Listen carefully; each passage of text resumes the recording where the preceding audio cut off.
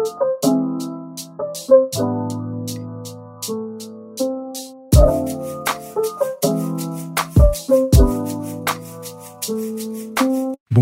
vous êtes dans la première édition du The Right Advice podcast créé par le cabinet d'affaires A2K Advisory. Nous recevons pour la première fois Monsieur Yves Ilunga, qui est directeur général de Mutanda Mining de l'entreprise suisse Glencore. Merci Monsieur Ilunga d'avoir accepté notre invitation. Merci à vous Monsieur Katalai. Alors, qu'est-ce que vous pouvez nous dire sur vous en rapport avec votre parcours qui est somme toute extraordinaire et qui est très concentré sur le continent africain. Vous avez travaillé pour des entreprises de classe mondiale et vous travaillez encore pour une entreprise de classe mondiale actuellement. Mais c'est vrai que ce qui m'a intrigué, c'est que la plupart, si pas toutes les entreprises pour lesquelles vous avez travaillé avant cela, sont africaines. Oui.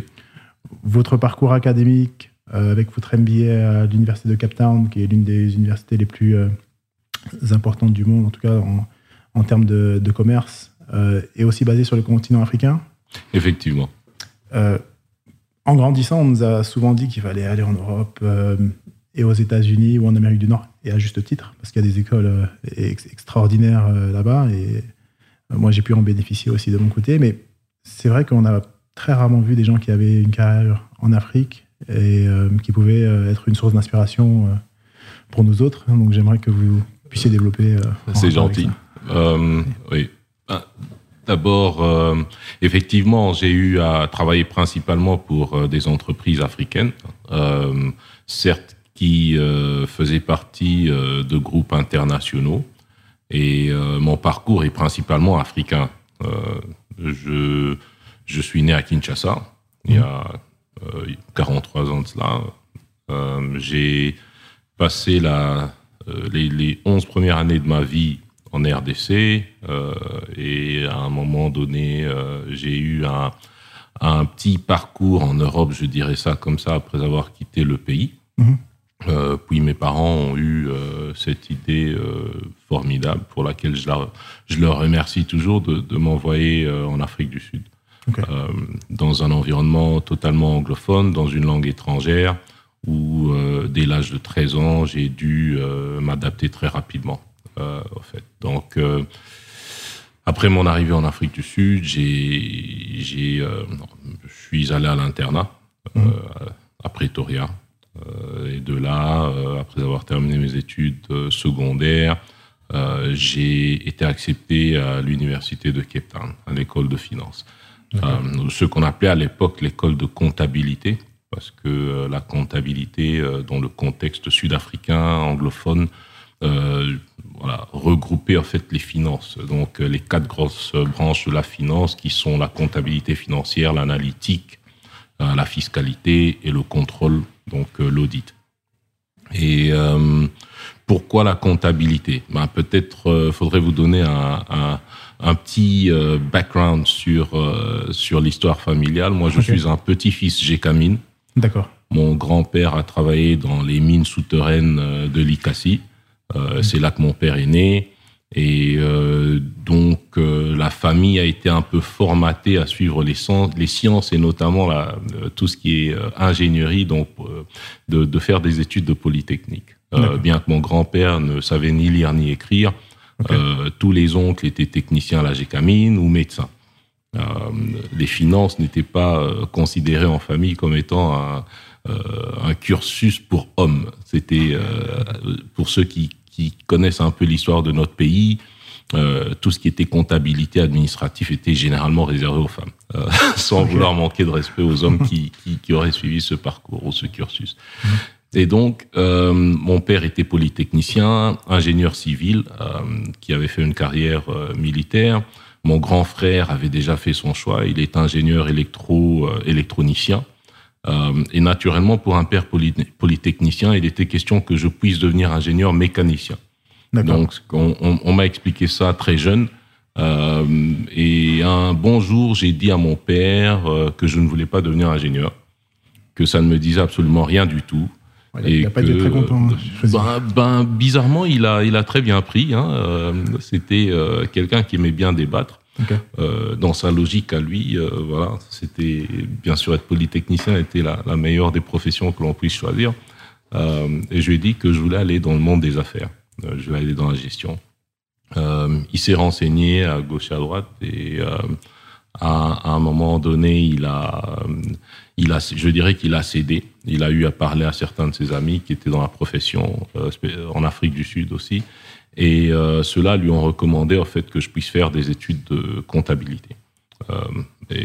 La logique en fait pour mon père était très simple. Enfin, ce qui lui a fait accepter cela était que ses amis lui avaient expliqué que quand il y a des crises économiques, ce sont les comptables qui se retrouvent parce que c'est en ce moment-là que les gens doivent mettre leur compte en ordre. Et donc voilà, j'ai eu la bénédiction de mon père pour suivre des études de finance.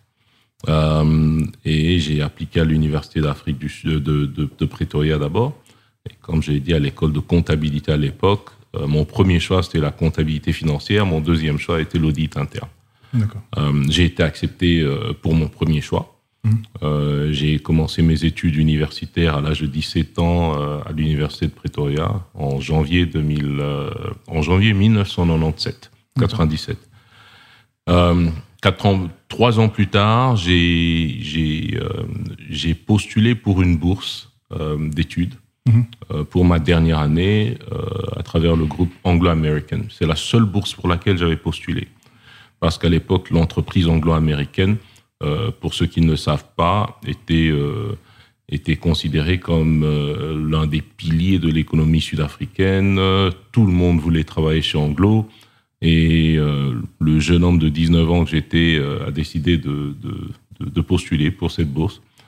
J'ai envoyé un fax un après-midi à partir de la maison familiale à Pretoria. C'est fantastique. Et quelques jours plus tard, on m'a répondu en me disant que j'avais une interview. Le processus était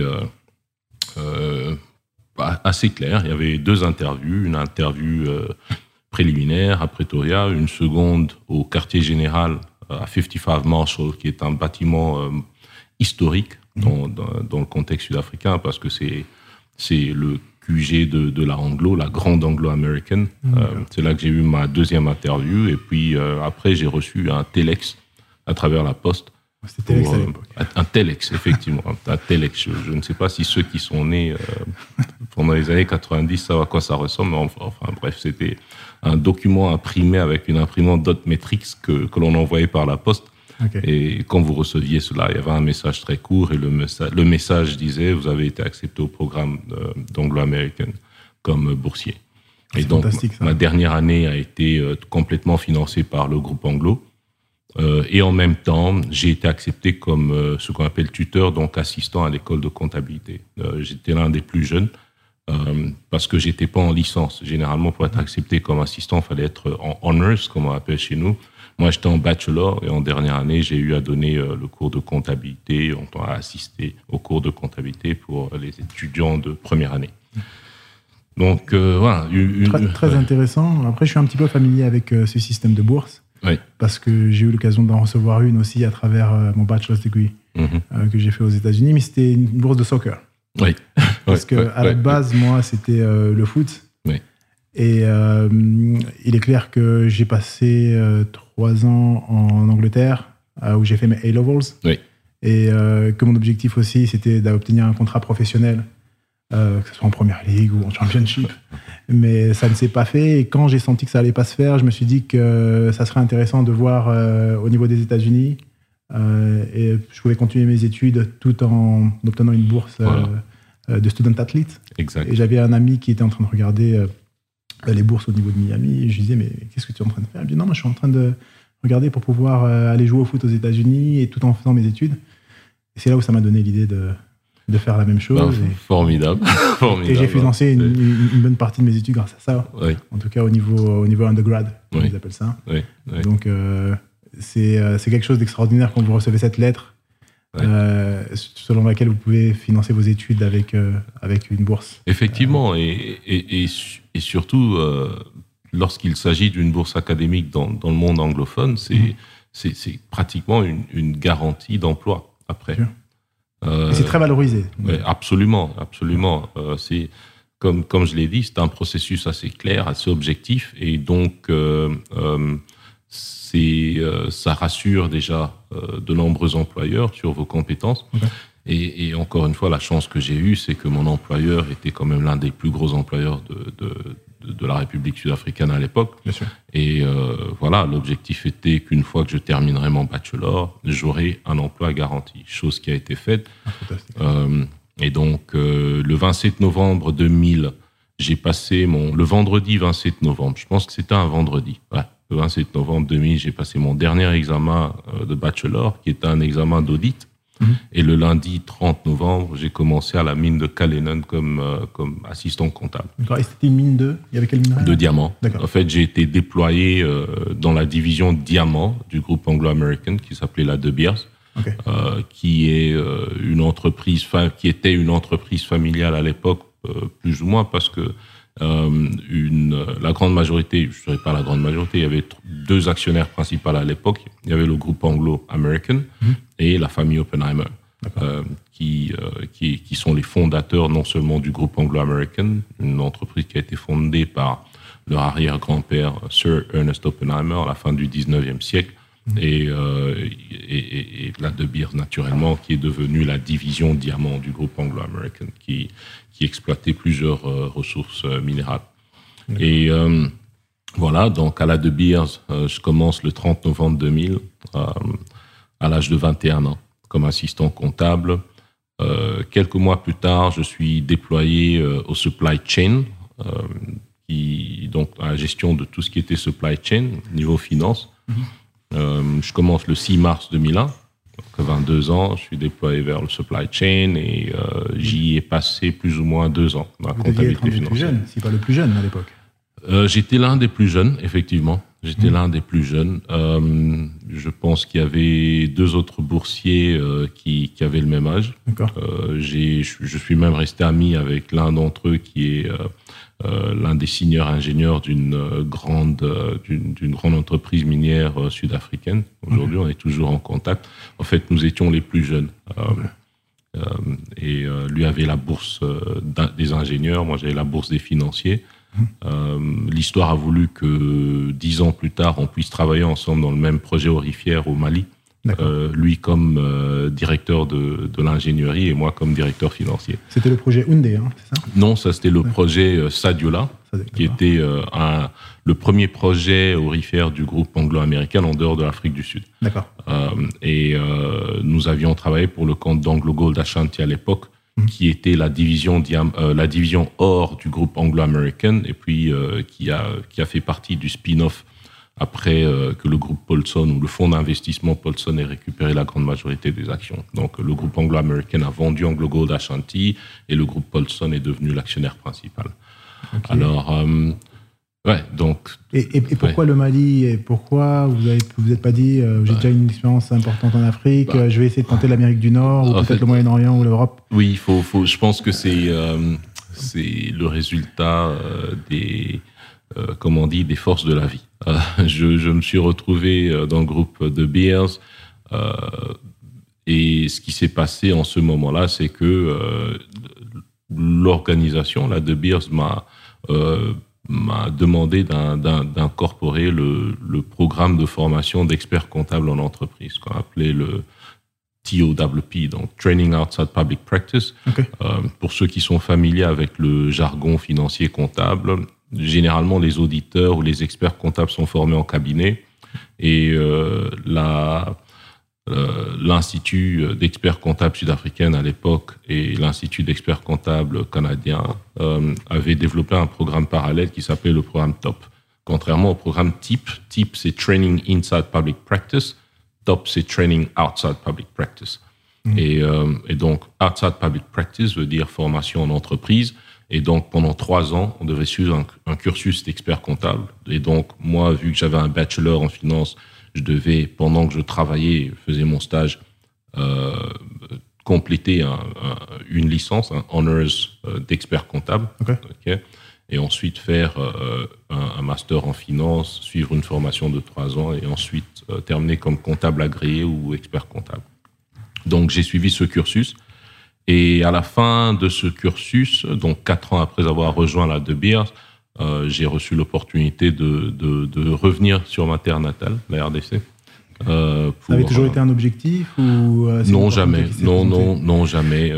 Voilà, c'était en 2005. La dernière fois que j'étais au Congo, c'était en 95, donc 10 ans après. Okay. J'étais jeune, j'avais 26 ans. Toujours aussi. 43 ans, c'est pas très vieux non plus. Voilà. Et donc, voilà. Et donc, ce qui s'est passé, c'est que à l'époque, la De Beers avait comme ambition de développer des mines en RDC et sortir du trading pur. Okay. Et il fallait mettre en place un bureau entre une représentation pour soutenir les activités d'exploration. Une petite parenthèse par rapport aux De Beers, parce que tout le monde dans le monde entier sait que De Beers, c'est les diamants. Oui. Et on sait qu'à Kimberley, il y a énormément de diamants en Afrique du Sud. Effectivement. Oui. Qu'est-ce qu'il en est de Mbujima et du Kasaï? Parce qu'on dit qu'il y a le plus... Enfin, moi, quand je grandissais, on disait qu'il y avait le plus gros volume de diamants au monde dans cette région-là. Ouais. Est-ce que c'était le cas? Est-ce que c'est encore le cas? Quel est le futur de cette... d'abord, je sais que De Beers, à un moment donné, était intéressé par cette zone. De Beers était intéressé. D'abord, De Beers est au Congo depuis les années 60, était au Congo depuis les années 60, 70, mais principalement dans l'achat et la vente de diamants. De Beers ne produisait pas. Et en fait, l'ambition, lorsque j'ai rejoint l'équipe de la De Beers RDC à l'époque, était de développer nos mines comme on l'a fait au Botswana, en Afrique du Sud et au Canada. Lorsqu'on parle du diamant, il faut comprendre que c'est extrêmement complexe. Le diamant est un minerai extrêmement complexe. Pourquoi? Parce que la valorisation du diamant n'est pas nécessairement basée sur le volume seulement, ou la quantité. L'évaluation ou la valorisation est basée sur le marché, ce qu'on appelle le dollar par carat. D'accord. Donc, qui est basé sur la demande d'un type de diamant particulier, les teneurs naturellement et le coût d'exploitation. Bon, les teneurs et les coûts d'exploitation, ça c'est quelque chose qui est familier à tous les miniers, sauf que la particularité du diamant, c'est qu'il y a cet aspect dollar par carat, et donc demande spécifique de certains diamants qui augmente la valeur de ces diamants-là. Ça, c'est la première des choses. Pourquoi est-ce qu'aujourd'hui, le Botswana ou le Canada sont dans la position qu'elles sont par rapport aux diamants? C'est parce que les diamants canadiens, les diamants botswanais sont généralement préférés dans le marché. Il y a plusieurs facteurs, encore une fois. Dans le diamant, il y a ce qu'on appelle les 3C, couleur, clarté, voilà, donc, etc. Et c'est tout ça qui crée, en fait, une certaine demande pour un certain type de diamant. D'accord. En tout cas, en ce qui concerne le diamant de joaillerie.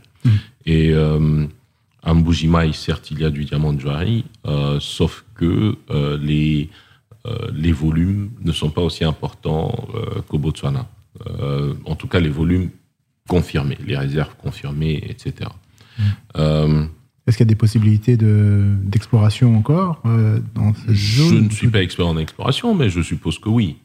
Mais l'exploration nécessite un investissement assez important. Il faut penser à l'amélioration du climat des affaires. Il faut penser à comment attirer des investisseurs sérieux pour mettre des millions et des millions, je dirais même des dizaines de millions de dollars dans l'exploration.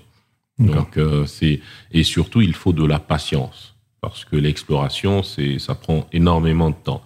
Entre le moment où on décide de commencer à explorer une zone et l'exploitation, en moyenne, il y a 7 ans qui passent. Bon, maintenant, avec les nouvelles technologies, on a réduit à plus ou moins 4-5 ans, avec les chaînes d'approvisionnement qui deviennent de plus en plus courtes parce que la logistique suit. Les constructions des mines sont plus courtes qu'initialement. Et maintenant, on peut même aller en phase et donc être en mesure de générer des sous très rapidement. On peut construire une mine sur 18 mois. À l'époque, ce n'était pas le cas. Donc, il faut de la patience. Il faut donner un minimum de confort à ceux qui sont prêts à risquer leur capital, parce que là, on parle réellement d'un vrai risque au capital. On met de l'argent sans savoir qu'est-ce qu'on gagnera. Il n'y a pas des garanties derrière, ou un minimum de garanties? Est-ce qu'il y a possibilité de réduire le risque d'investissement? Le risque sur le plan géologique, il est toujours là. Partout où on opère. Donc ça, il faut tenir compte de cela. pour améliorer les conditions de climat des affaires, je ne vais pas vous faire tout un cours. Hein. Les règles sont très claires. C'est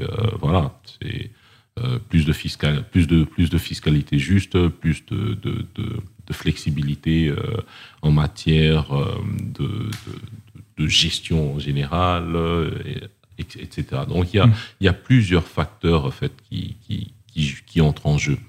D'accord. Alors, oui, on parlait du diamant de la RDC. Je pense qu'il y a un potentiel. Maintenant, comme je le dis toujours, c'est le marché qui détermine la valeur des minerais. Et je pense qu'en tant que pays minier, il est important que nous le comprenions. Tant que nous vivons dans le monde dans lequel on vit, et ce n'est pas un facteur qui ne s'applique qu'à la RDC, ça s'applique à tout le monde. Tant qu'il n'y a pas une demande pour le diamant naturel qui justifierait un investissement en RDC, on ne mettra pas d'argent dans le diamant. Et, par contre, la demande pour le cuivre et le cobalt au niveau mondial, elle est certaine, et elle est avérée, et elle va quadrupler sur les 10, 20, 30 prochaines années. Bon, écoutez, je pense que, encore une fois, dire que cette demande est avérée est assujettie aux conditions dans lesquelles nous vivons. En fait, il faut comprendre que la demande pour un produit dépend de la manière dont nous vivons. Aujourd'hui, je pense que nous avons fait un choix en tant qu'humanité, d'aller vers des économies renouvelables, d'aller vers des énergies vertes. Et il y a aussi le fait que nous avons une population urbaine qui s'accroît de manière extraordinaire d'année en année, ce qui fait que sur base de nos connaissances scientifiques, nous aurons besoin du cuivre pour soutenir cette transition énergétique, pour soutenir cette démographie urbaine qui ne fait que croître, comme je l'ai dit, donc accroître plutôt. Et là, on aura besoin du cuivre, parce qu'on se dit que c'est ça qu'on connaît aujourd'hui, c'est ça qu'on sait. On sait que le cuivre va soutenir cela. Tout à fait. Et donc, sur base des prévisions que nous allons faire aujourd'hui, on peut se dire qu'on aura besoin du cuivre dans l'avenir, notamment plus ou moins 600 000 tonnes par an pendant les 15, 20, 25 prochaines années pour soutenir cette manière de vivre que nous avons choisie. Mais s'il s'avère que pendant les 10 prochaines ou 15 prochaines années, il y ait un remplaçant au cuivre, tout va changer. N'oublions pas pendant les années 70, la découverte de la fibre optique a fait chuter les cours du cuivre. Donc, tout dépend de comment on vit, tout dépend de nos connaissances scientifiques sur les différents produits qui peuvent, nous garantir cette qualité de vie que nous avons choisie. Donc, aujourd'hui, c'est le cuivre. Si c'est le sable du Botswana demain, ce sera le sable du Botswana. Donc, voilà. En gros, c'est ça. Après, moi, c'est vrai que je suis très familier avec le système américain, et je regarde toujours vers là parce que au niveau technologique, c'est ce qui se fait de mieux, en tout cas à bien des égards. Et quand on regarde sur la côte ouest des États-Unis, et particulièrement la Californie, on voit ces entreprises de la Silicon Valley qui ont un besoin en cobalt qui dépasse l'entendement. Encore une fois, Arthur, voilà, et ça, c'est actuellement et à l'avenir, en tout cas, selon les différents rapports qui nous reviennent. Oui. Comment est-ce que le Congo doit se positionner en rapport avec ça? On sait qu'il y a un manque sur les marchés internationaux. On sait que sur les marchés internationaux, il y a beaucoup plus de liquidités que le marché ne peut en absorber.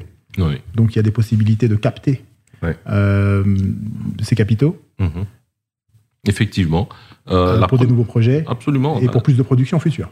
Oui, mais la première des choses, c'est, encore une fois, revenir sur les demandes du marché.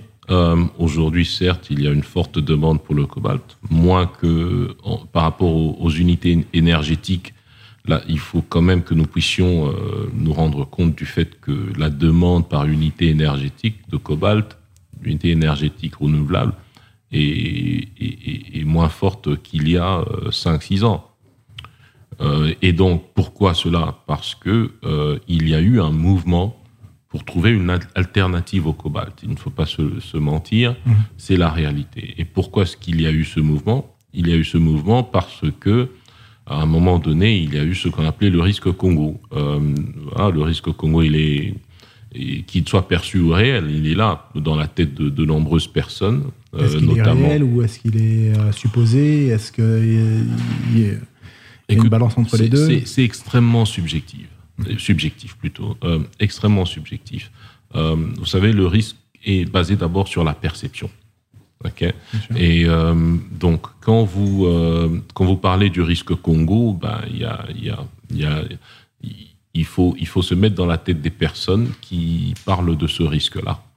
Et ces personnes, qu'on le veuille ou pas, sont ceux qui décident sur le nombre d'unités de cobalt qu'on devrait mettre sur une unité d'énergie, etc. Donc, s'ils se disent que il est très difficile de faire des affaires au Congo, que nous avons une fiscalité extrêmement agressive, s'ils se disent que il est très difficile de rapatrier ces dividendes lorsqu'on investit au Congo, et donc ils se diront, les entreprises minières qui iront investir dans ce pays-là seront butées à des difficultés énormes et donc ne seront peut-être pas en mesure de nous assurer notre cobalt, parce que c'est principalement les producteurs qui font ces analyses-là. Et qu'est-ce qui se passe? Ils se disent, on va trouver une alternative. Donc aujourd'hui, je dirais que notre mission première doit être de garantir que nous sommes un territoire d'investissement. Okay. Qu'est-ce que je veux dire par là? Notre priorité doit être de donner l'image d'un pays où l'investissement est sécurisé, respecté, et un pays qui respecte ses engagements sur le plan juridique. Donc, si nous faisons cela, le monde aura confiance en nous, parce que nous avons quand même à peu près 60% des réserves connues de cobalt, et donc le monde misera sur le cobalt. C'est aussi simple que ça, tant qu'il n'y aura pas une alternative technologique. Donc c'est ça la mission. Qui peut prendre du temps à être développée. Vous savez, comme je vous l'ai dit, avec les mines, c'était 7 ans de moyenne. Aujourd'hui, c'est 5 ans. Aujourd'hui, des alternatives changent. Et puis, ce qui se passe concrètement sur le terrain aujourd'hui, c'est que même au niveau des batteries électriques, les unités de cobalt sont réduites. Donc, on réduit le pourcentage de cobalt nécessaire à fabriquer les batteries électriques. Donc, ça devrait nous interpeller en tant que Congolais. Évidemment. Et on devrait comprendre pourquoi est-ce que le monde se comporte comme ça. C'est pas totalement la faute des Congolais. Et c'est pour ça que j'aimerais quand même répéter ici que le risque, il est perçu d'abord. C'est l'image que vous donnez, etc. Donc, il y a cela. Et puis, il y a le fait que, les ressources minières ne sont pas définitives, enfin, éternelles plutôt. Et que les gens se disent d'où viendra les prochaines unités de cobalt. Mais alors, comment se fait-il que des pays comme la France, le Royaume-Uni peuvent faire des projections que sur 2040, ils n'ont que des voitures électriques qui sont en circulation? Ça revient au premier choix, au premier point. La Californie, c'est pareil. Les projections, c'est sur 5 ans. Mais absolument. Mais qu'est-ce qu'on veut dire concrètement lorsqu'on dit qu'on va fabriquer on ne va rouler qu'avec des véhicules électriques, etc. C'est le premier point. C'est la qualité de vie que nous choisissons. C'est ce que j'ai dit. C'est la qualité de vie que nous choisissons. Donc, qu'on décide de surbaniser, par exemple, qu'on décide d'aller vers des énergies renouvelables, c'est parce qu'on ne veut plus respirer de l'air pollué. C'est parce qu'on veut arrêter le réchauffement climatique, etc. Tout en sachant que l'Afrique est le continent le moins pollueur avec moins de 2% d'émissions. Oui, totalement. C'est assez logique. On représente 2% du PIB international. Ce n'est que normal qu'on représente 2% des pollutions. Donc, c'est un peu ça. Donc, aujourd'hui, il faut savoir que certes, il y a une ambition par rapport à la transition énergétique. Ce que je vous ai expliqué, c'est que cette ambition ne sera pas forcément soutenue par le cobalt. Cette transition peut être soutenue par d'autres minerais. Au fait, la clé, c'est quoi? C'est comment produire de l'énergie propre. Et si c'est le cobalt aujourd'hui, comme je l'ai dit, ça peut être le sable du Botswana demain. Donc, comprendre ce qui se passe au niveau du marché est important pour nous. Lorsque ces pays que vous avez mentionnés font des prévisions sur 30, 40, 50 ans, c'est sur base d'une ambition par rapport à la qualité de vie qu'ils voudraient avoir. Ça n'a rien à voir avec les réserves de cobalt de la RDC. Les réserves de cobalt sont un moyen de soutenir cela à moyen et long terme, peut-être, mais en même temps, n'oublions pas qu'il y a de la recherche qui se passe à côté pour soutenir, pour trouver une alternative. Pas seulement de l'alternative au cobalt, mais d'autres moyens de soutenir cette transition énergétique. Moi, en tant que Congolais, je suis confiant que le cobalt a son rôle à jouer. Okay, il faut le dire. En tout cas, pendant les prochaines décennies. Certes, c'est un minerai rare, c'est un minerai qui a énormément de valeur en matière énergétique, etc. Et en même temps, je pense qu'il est à nous aussi, en tant que Congolais, de démontrer au monde que nous sommes des partenaires sérieux par rapport à cette transition écologique. Il est vrai qu'on regarde souvent vers l'Occident, et particulièrement l'Amérique du Nord, pour des financements dans le secteur minier. Mais on s'aperçoit qu'il y a des pays, particulièrement au Moyen-Orient, tels que le Qatar et l'Arabie Saoudite, qui ont des réserves de cash qui sont énormes, à ne plus savoir quoi en faire. Mais très rarement, on les entend dans les discussions d'investissements internationaux dans le secteur des mines. Pourtant, ce sont des gens qui sont ouverts à investir et à diversifier leur économie, qui est très dépendante de tout ce qui est le pétrole et le gaz. Effectivement. Effectivement, mais je pense que ça commence à changer. Je parle sous correction, mais je pense que l'Arabie Saoudite, par exemple, réfléchit déjà à sa transition en dehors sa transition par rapport à la sortie de la dépendance du pétrole. Et je pense que l'Arabie Saoudite déjà commence à se préparer à devenir un pays minier. Non seulement localement, exploiter leurs ressources minières aussi, parce qu'ils en ont. Ils ont des ressources qui ne sont probablement pas encore toutes au stade de devenir des réserves, parce qu'il faut des études, il faut confirmer leur valeur économique, les valeurs économiques de ces ressources-là, mais l'Arabie Saoudite se prépare à devenir un pays minier. L'Arabie Saoudite se prépare aussi à investir en dehors de ses frontières dans des différents projets miniers. Est-ce que ça veut dire que c'est des partenaires qu'on peut avoir dans le futur en RDC? Mais absolument. Pour justement diversifier aussi ce pool de partenaires. Absolument. Et créer un équilibre économique qui serait plus intéressant que d'avoir que des Chinois ou des Européens. Je pense que ce serait dans l'avantage. Oui, mais absolument. Ce serait dans l'avantage de la RDC, parce que ça revient encore une fois à la perception du risque. Plus nous sommes en mesure d'avoir d'investisseurs différents, et je tiens quand même à mentionner ici que parmi les investisseurs, il peut y avoir des Congolais aussi. Bien sûr. Il faut sortir de ce paradigme où le secteur minier n'appartient qu'aux non-Congolais. Je suis d'accord. Donc, et un Congolais, naturellement, vous et moi, on vit ici, on ne pense pas qu'on va se faire tuer, même si nous savons que nous avons des coins assez... Comme partout dans le monde. Oui, il y a des coins de notre pays, effectivement, où la sécurité est questionnable, reste une priorité, et nous avons une pensée pour nos frères qui vivent dans ces zones-là. Notre perception du risque Congo est différente de celle de quelqu'un qui vivra en Californie. Totalement.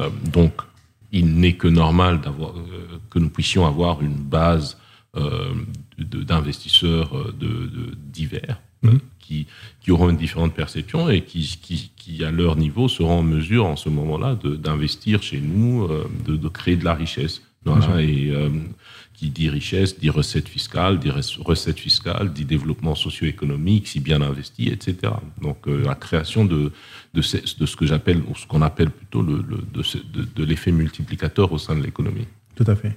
Et dans le même ordre d'idées, je vous ai parlé de la Californie un peu plus tôt, maintenant c'est le Moyen-Orient, Wall Street. Même logique. Hein.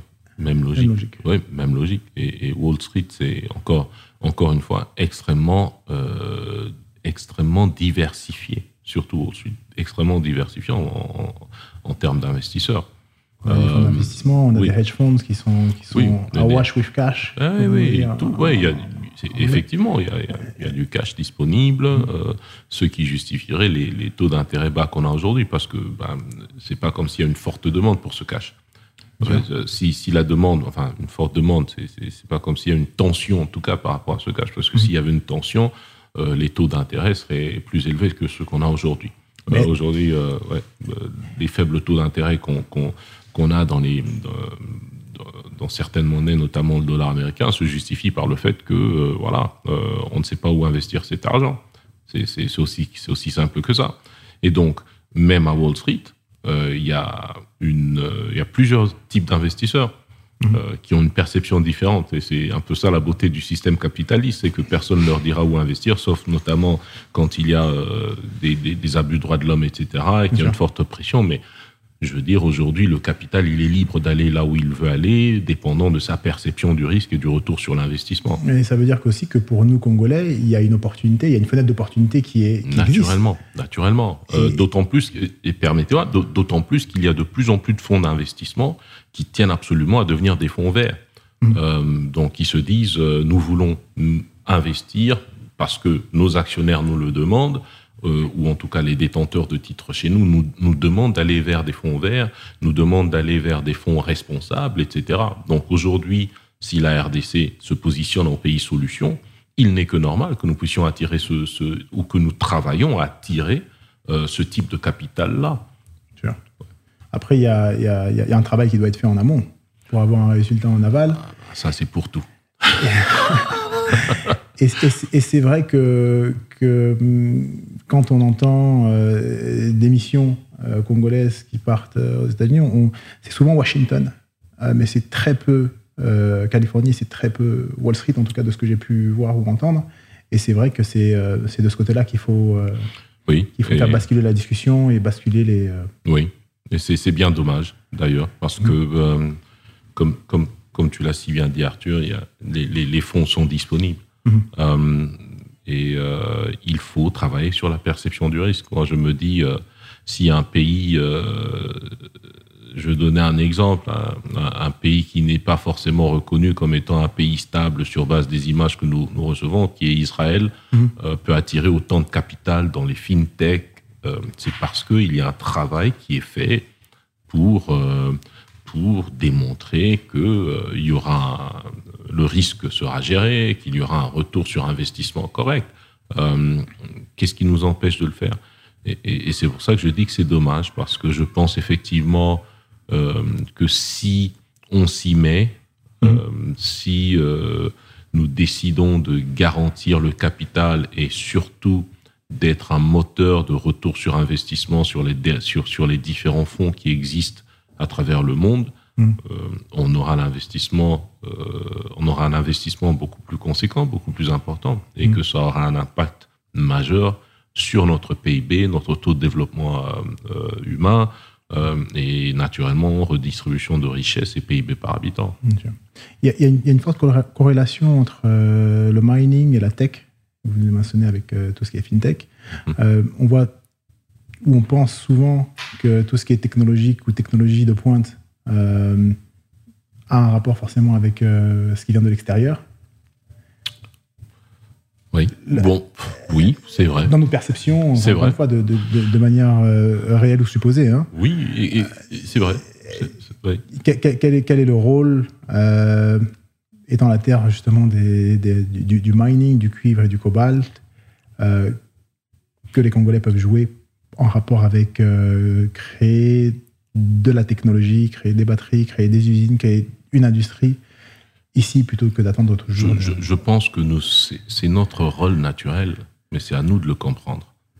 Je veux dire, ça peut paraître assez philosophique, mais si les matières premières viennent de chez nous et d'autres pays miniers, parce qu'il faut quand même qu'on comprenne que nous ne sommes pas le seul pays minier au monde. Hein. Il y a beaucoup de personnes au monde qui qui ont des idées folles sur notre potentiel minier. Certes, nous sommes un pays minier, mais il y a d'autres pays aussi, tels que le Chili, le Pérou, etc., qui produisent beaucoup plus en cuivre que nous, par exemple. Voilà, exactement, qui sont des vrais pays miniers. Mais je pense que nous sommes un pays minier, et donc il n'est que naturel que nous puissions capter toute la valeur de la chaîne de production. Mais pour ça, il faut repenser notre société. Qu'est-ce que je veux dire par là? C'est que si aujourd'hui, la fintech, etc., ou tout ce qui, pardon, pas la fintech, mais plutôt, je parlerai plutôt de la technologie pure, est ailleurs, c'est parce qu'il y a eu un effort de société pour que ces pays puissent avoir les compétences nécessaires pour développer ces technologies-là. Bien sûr. Ces pays ne sont pas forcément des pays miniers. Et donc, je me dis aujourd'hui, nous, qui sommes pays miniers, nous pouvons le faire aussi. Mais il faut revoir la manière dont nous percevons le monde. Si nous continuons à accepter que tout ce qu'il y a de meilleur viendra d'ailleurs, ce n'est que normal qu'on se limite qu'à la production. Mais encore une fois, là je parle de l'autre extrême de la chaîne de valeur, qui est la technologie. Il faut repenser l'école, il faut repenser la formation, il faut repenser l'importance du numérique dans la société. Et c'est ça qui nous permettra d'aller vers l'autre extrême de la chaîne de valeur. Alors, quand on va de la production à cet extrême-là, il y a quand même ce qu'on appelle le secteur secondaire de l'économie, qui est le secteur industriel. Donc, certes, on produit aujourd'hui, nous sommes dans le primaire, donc dans les mines, on produit du cuivre, etc. Mais qu'est-ce qu'on fait pour capter plus de valeur? Il faut une industrialisation de notre économie. Cette industrialisation, elle passe forcément par une politique énergétique. Et Dieu merci pour la RDC, pays solution, 100 000 mégawatts d'énergie hydroélectrique, qu'est-ce qu'on en fait? Nous sommes aujourd'hui, la force de notre pays, c'est que nous sommes dans une position où nous pouvons lancer une industrialisation sans forcément polluer tel que la Chine l'a fait. Parce que nous avons d'immenses réserves d'énergie hydroélectrique, d'immenses réserves d'énergie solaire, et donc nous pouvons industrialiser proprement. Encore une fois, il faut vendre ce narratif-là, il faut vendre cette histoire-là, il faut être sérieux dans la manière dont nous traitons tous ces capitaux qui, encore une fois, vont créer de la richesse, de l'effet multiplicateur, de la fiscalité, et pourront adresser les problèmes de justice sociale. Ouais, c'est des économies d'échelle.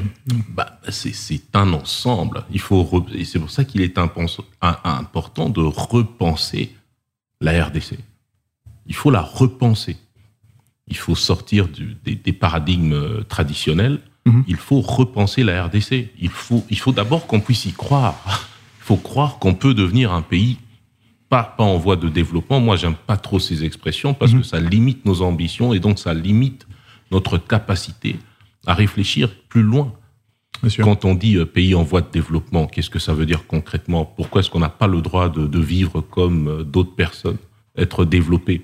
Et être développé, ça voudrait dire à notre manière, avec nos valeurs, nos valeurs, mais s'assurer que nous éliminons la misère, nous éliminons la faim, nous éliminons tous ces faits néfastes de société qui font que la qualité de la vie dans notre pays n'est pas au niveau où elle devrait être. Donc, il faut repenser la RDC. Il y a des expressions Chine de l'Afrique. Encore une fois, j'aime pas trop ça. Moi, je dis tout simplement l'usine du monde, une source intellectuelle mondiale, source de ressources. Donc, on passe du primaire au tertiaire. On offre tout parce que nous en avons les possibilités. Mais pour ça, il faut se dire, faut pas se dire que c'est un rêve. Il faut se dire que c'est faisable et surtout se dire que nous avons les atouts nécessaires pour atteindre cet objectif-là. Tout à fait. Pour revenir sur votre parcours, on a parlé de votre passé, de votre présent. Comment est-ce que vous vous voyez en termes de valeur ajoutée à la société congolaise et à l'industrie minière sur les 5-10 prochaines années? Oui. Sur le plan personnel, je pense que j'espère continuer à apporter ma petite pierre au développement du secteur minier de mon pays, du continent dans l'ensemble, à travers ce que je fais. Je suis passionné par ce que je fais. Je suis un minier, même si je suis financier à la base.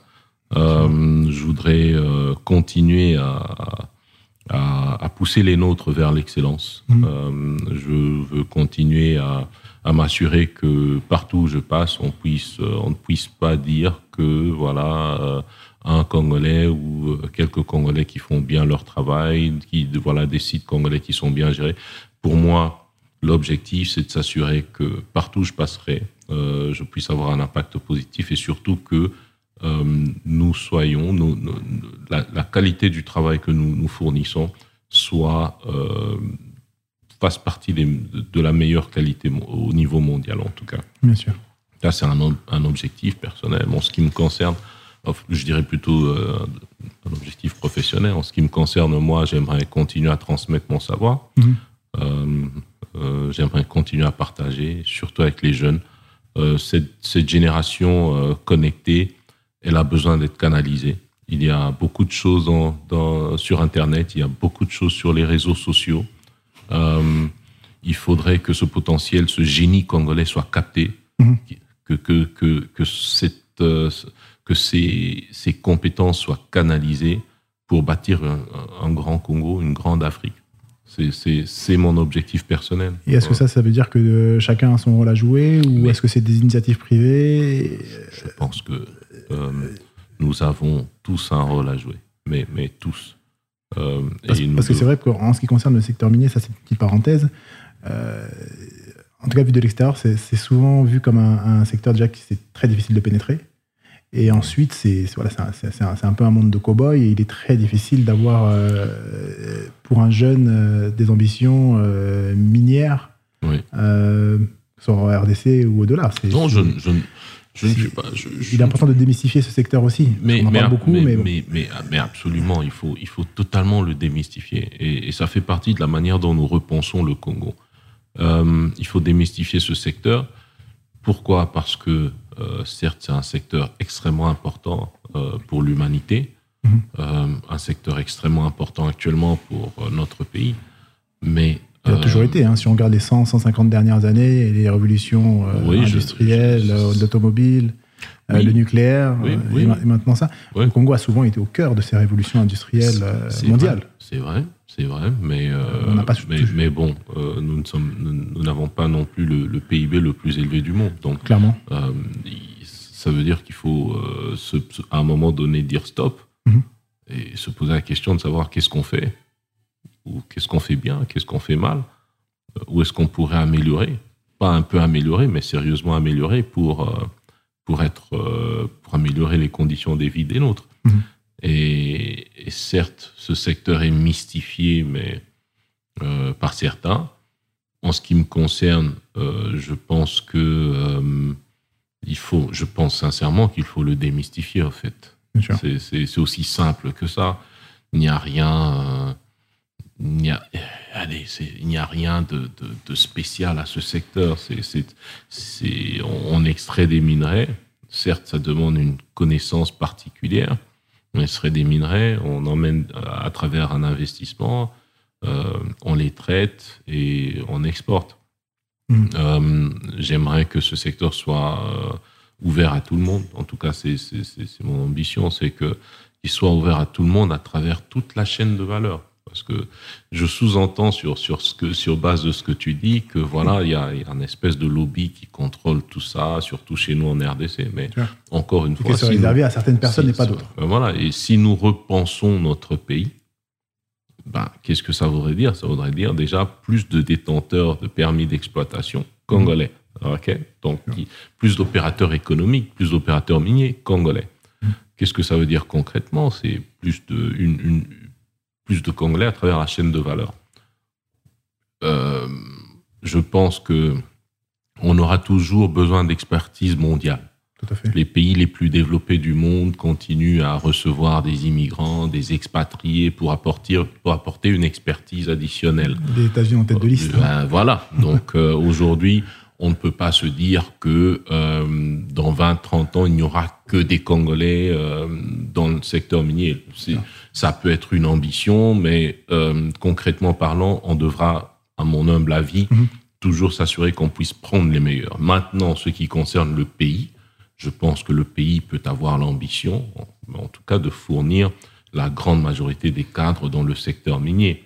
Et ça passe par l'école, ça passe par la formation, ça passe par l'investissement dans les nouvelles technologies, repenser le rôle du numérique, comme j'ai dit. Donc, tout ça est un tout. Et je pense que tout ça nous permettra non seulement de démystifier ce secteur, de le grandir de manière équitable et de s'assurer qu'il puisse avoir un impact sur une chaîne de valeur très claire à long terme. Et d'ailleurs, pour rebondir sur ce que vous disiez, on est un pays minier, mais on a très peu d'écoles des mines, très peu d'académies des mines. Et donc peut-être que c'est un axe sur lequel il va falloir creuser. C'est dommage. Et développer. Parce qu'il devrait y en avoir un dans toutes les provinces, presque dans toutes les zones du pays, en tout cas stratégiques. Effectivement. Mais encore une fois, oui, des écoles de mines, des académies de mines, oui. Mais captons la valeur à travers, comme je dis, la chaîne de valeur. Donc, qu'est-ce que ça veut dire ? Ça veut dire qu'il faudrait plus d'écoles techniques. Il faudrait plus d'écoles de technologie. Bien sûr. Pour produire les futurs agents de la future économie. D'accord, tout à fait. On va conclure. L'émission s'appelle The Right Advice, le bon conseil. Quel est le conseil que vous pouvez donner aux entrepreneurs, aux jeunes aspirants? Moi, je me suis toujours inspiré des gens qui faisaient des grandes choses, et pas seulement dans le domaine minier ou financier, mais même dans le sport, dans le tennis, même si je ne fais pas de tennis. Bon, après, je suis un fan de foot, donc forcément, je regarde d'abord vers le foot. Mais quand je vois des gens comme Federer, comme les sœurs Williams, c'est l'excellence dans leur domaine. Ouais. Et c'est des gens qui ne peuvent que susciter l'inspiration à travers un individu, même s'il n'est pas intéressé à la thématique en question. Ouais. Et vous êtes aussi une source d'inspiration de par votre parcours. Merci. Clairement. Voilà, qu'est-ce que vous pouvez donner comme tips, comme on dit Les tips sont très simples. Dans un monde qui est compliqué, où les choses changent à une vitesse folle, beaucoup plus folle qu'à l'époque de nos parents d'ailleurs. Oui, effectivement. Voilà. Et donc voilà, c'est toujours important de savoir s'adapter à l'environnement dans lequel on est ou on va être. Ouais. Les tips sont très simples. Savoir ce qu'on veut, savoir comment y arriver, la détermination, l'excellence, le travail permanent et surtout l'intégrité. L'intégrité. Ouais, c'est aussi simple que ça. Si vous êtes là à chercher des copes, au lieu de chercher à bâtir, comme on dit en anglais, you live by the cop, you die by the cop. Donc il faut, comme je le dis, savoir ce qu'on veut, comment y arriver, être constant, travailler dur. Travailler dur, être intègre. Pour moi, c'est les seuls conseils que je pourrais donner à la jeunesse. On parle beaucoup de réseau.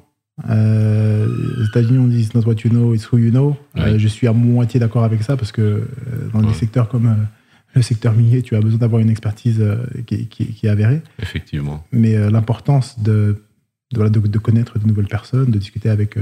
C'est vrai. Mais là, c'est vrai que c'est extrêmement important par rapport à votre carrière. Mais j'aimerais que ceux qui nous écoutent aujourd'hui puissent penser au gamin de 19 ans qui a envoyé un fax pour demander une bourse. Bien sûr. Il n'avait pas de réseau. Tout à fait. Mais il était déterminé, il savait ce qu'il voulait. C'était pareil pour moi d'ailleurs aux États-Unis. Voilà, exactement. Ça m'a permis d'avoir mon bachelor en computer science et en informatique. Voilà. Donc le réseau est important. Il ne faut pas se mentir. Il faut se créer un réseau. Et si c'est un réseau basé sur l'excellence, si vous êtes reconnu dans ce réseau parce que vous êtes excellent, parce que vous êtes une personne d'intégrité, voilà. Bien sûr. Ce n'est que normal que cela puisse porter ses fruits. Tout à fait. Mais je pense que la clé, c'est la détermination et le travail et l'intégrité. D'accord. Ouais. Écoutez, merci d'être venu nous rendre visite, Monsieur Ilunga. C'est un plaisir, Arthur. On vous souhaite plein de bonnes choses pour votre carrière professionnelle et surtout pour la valeur que vous allez vous ajouter déjà au Congo. et que vous allez ajouter dans le futur. Merci et je vous souhaite plein de succès par rapport à cette émission. C'est une plateforme formidable. Merci. J'espère que vous aurez énormément d'auditeurs. Ça permettra de changer. J'espère que ça permettra de changer le paradigme et que ça fera de nous une grande nation un jour. Absolument. Merci. Voilà, nous allons conclure The Right Advice Podcast, la première édition. Et on se retrouve le mois prochain pour un autre invité de classe mondiale, comme M. Elonga. Merci beaucoup. Au revoir.